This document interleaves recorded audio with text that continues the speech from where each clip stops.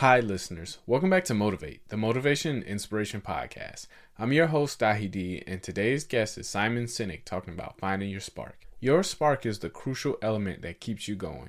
Your spark is the thing that wakes you up in the morning, and your spark is the thing that gives you life. Finding your spark is probably one of the most important things that you can do in life. It gives you purpose, it gives you meaning, and it overall leads to happiness. From Simon's list of rules, my favorite rule is that sometimes the problem is you. I especially like that because it's all about taking accountability, and sometimes you're the person that needs to change. Yes, there are certain situations where the environment was poor and that led to a poor result, but most of the time, a little accountability will lead to overachieving and completing your goals, regardless of the conditions. That's it for me today. Thank you all for listening. I hope you enjoyed today's episode. Is offer you a little bit of some observations for your future. I have 5 little rules that you can follow as you find your spark and bring your spark to life. The first is to go after the things that you want. Let me tell you a story.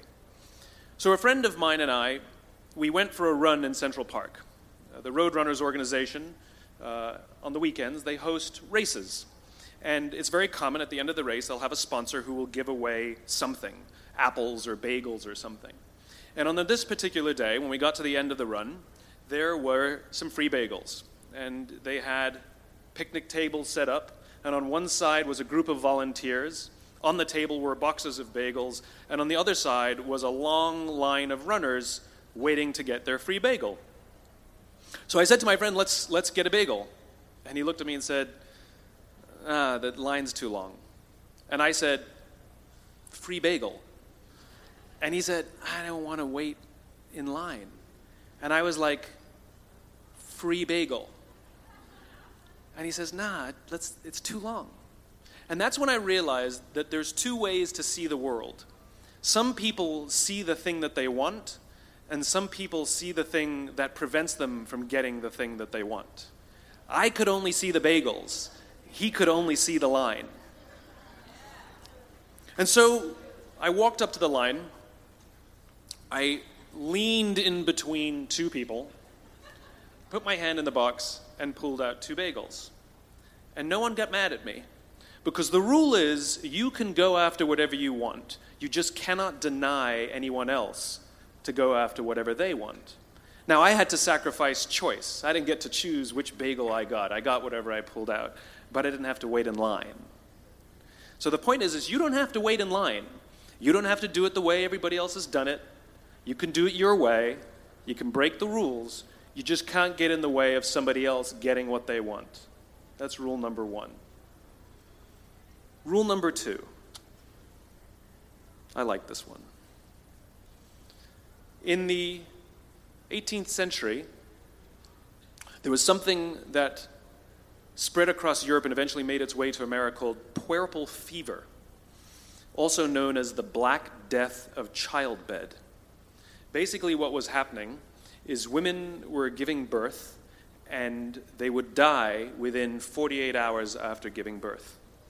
This Black Death of childbirth was the ravage of Europe, and it got worse and worse and worse over the course of over a century. In some hospitals, it was as high as 70% of women who gave birth who would die as a result of giving birth. But this was the Renaissance. This was the time of empirical data and science, and we had thrown away things like tradition and mysticism. These were men of science. These were doctors. And these doctors and men of science wanted to study and try and find the reason for this Black Death of childbed, and so they got to work studying, and they would study the corpses of the women who had died. And in the morning they would conduct autopsies, and then in the afternoon they would go and deliver babies and finish their rounds. And it wasn't until somewhere in the mid-1800s that Dr. Oliver Wendell Holmes, father of Supreme Court Justice Oliver Wendell Holmes, realized that all of these doctors who were conducting autopsies in the morning weren't washing their hands before they delivered babies in the afternoon. And he pointed it out and said, guys, you're the problem. And they ignored him and called him crazy for 30 years. Until finally somebody realized that if they simply washed their hands, it would go away. And that's exactly what happened. When they started sterilizing their instruments and washing their hands, the Black Death of childbed disappeared. My point is, the lesson here is, sometimes you're the problem. We've seen this happen all too recently with our new men of science and empirical studiers and these men of finance who are smarter than the rest of us until the thing collapsed. And they blamed everything else except themselves. And my point is take accountability for your actions. You can take all the credit in the world for the things that you do right, as long as you also take responsibility for the things you do wrong. It must be a balanced equation. You don't get it one way and not the other. You get to take credit when you also take accountability. That's lesson 2. Lesson 3, take care of each other. The United States Navy SEALs are perhaps the most elite warriors in the world. And one of the SEALs was asked, who makes it through the selection process? Who is able to become a SEAL? And his answer was, I can't tell you the kind of person that becomes a SEAL. I can't tell you the kind of person that makes it through BUD/S. But I can tell you the kind of people who don't become SEALs. He says the guys that show up with huge, bulging muscles covered in tattoos who want to prove to the world how tough they are, none of them make it through. He said the preening leaders who like to delegate all their responsibility and never do anything themselves, none of them make it through. He said the star college athletes who've never really been tested to the core of their being, none of them make it through.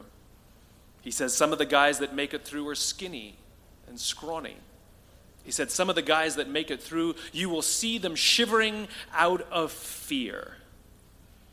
He says, however, all the guys that make it through, when they find themselves physically spent, emotionally spent, when they have nothing left to give physically or emotionally, somehow, some way, they are able to find the energy to dig down deep inside themselves, to find the energy to help the guy next to them.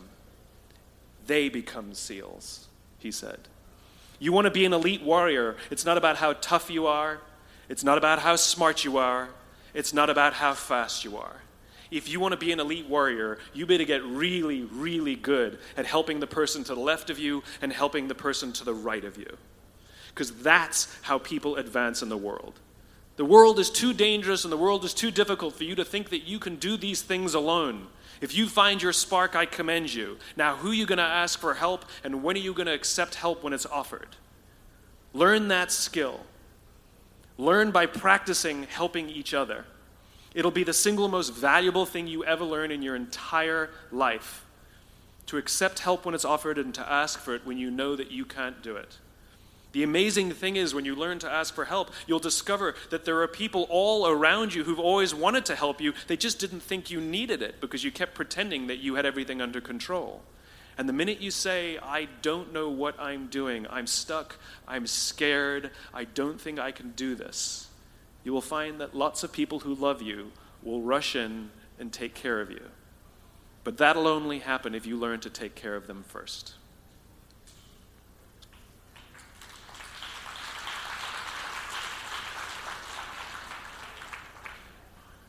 Lesson 4. Nelson Mandela is a particularly special case study in the leadership world because he is universally regarded as a great leader. You can take other personalities, and depending on the nation you go to, we have different opinions about other personalities. But Nelson Mandela, across the world, is universally regarded as a great leader. He was actually the son of a tribal chief. And he was asked one day, how did you learn to be a great leader? And he responded that he would go with his father to tribal meetings. And he remembers 2 things when his father would meet with other elders. One, they would always sit in a circle.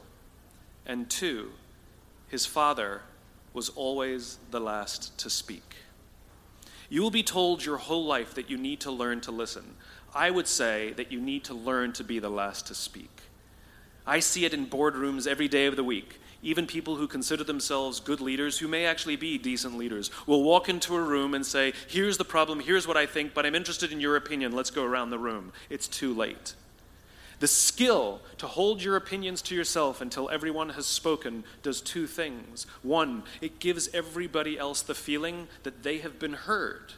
It gives everyone else the ability to feel that they have contributed. And two, you get the benefit of hearing what everybody else has to think before you render your opinion. The skill is really to keep your opinions to yourself. If you agree with somebody, don't nod yes. If you disagree with somebody, don't nod no. Simply sit there, take it all in, and the only thing you're allowed to do is ask questions so that you can understand what they mean and why they have the opinion that they have. You must understand from where they are speaking, why they have the opinion they have, not just what they are saying. And at the end, you will get your turn. It sounds easy. It's not. Practice being the last to speak. That's what Nelson Mandela did. Number 5. This is Monty Python. 1, 2, 5, 3. For all the other nerds in the audience. There's one. Number 5. My favorite one of all. True story. There was a former Undersecretary of Defense who was invited to give a speech at a large conference, about 1,000 people. And he was standing on the stage with his cup of coffee and a styrofoam cup, giving his prepared remarks with his PowerPoint behind him. And he took a sip of his coffee and he smiled and he looked down at the coffee. And then he went off script. And he said, last year I spoke at this exact same conference. Last year I was still the undersecretary. And when I spoke here last year, they flew me here business class. And when I arrived at the airport, there was somebody waiting for me to take me to my hotel. And they took me to my hotel and they had already checked me in and they just took me up to my room. And the next morning I came downstairs and there was someone waiting in the lobby to greet me and they drove me to this here same venue. They took me through the back entrance and took me into the green room and handed me a cup of coffee in a beautiful ceramic cup. He says, I'm no longer the undersecretary. I flew here coach. I took a taxi to my hotel and I checked myself in.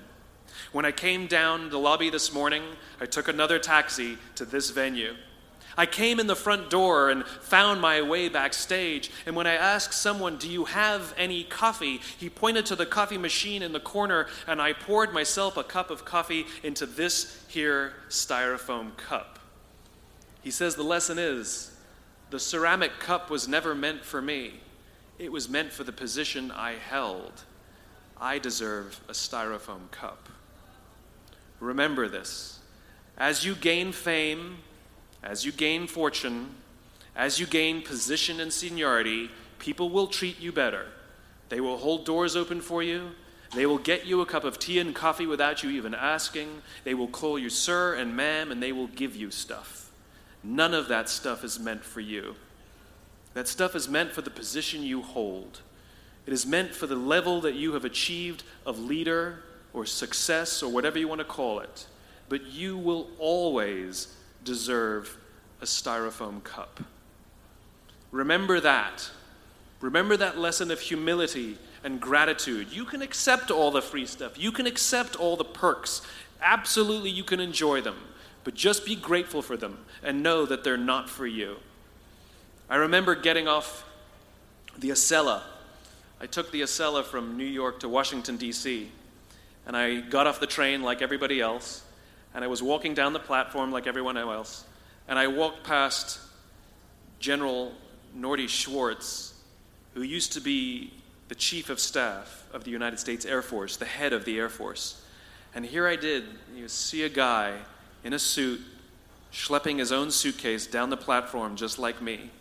And just a couple months ago, he was flying on private jets and he had an entourage, and other people carried his luggage. But he no longer held the position, and so now he got to drag his own suitcase. And never did it sort of remind me more that none of us deserve the perks that we get. We all deserve a styrofoam cup. It was a pleasure meeting you guys this afternoon. I was blown away by your honesty and your curiosity and your poise.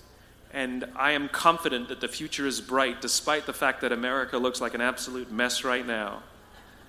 I am confident that the future is bright for one reason and one reason only, because you will grow up and you will be our future. Thank you very, very much, guys. You're wonderful. Thank you.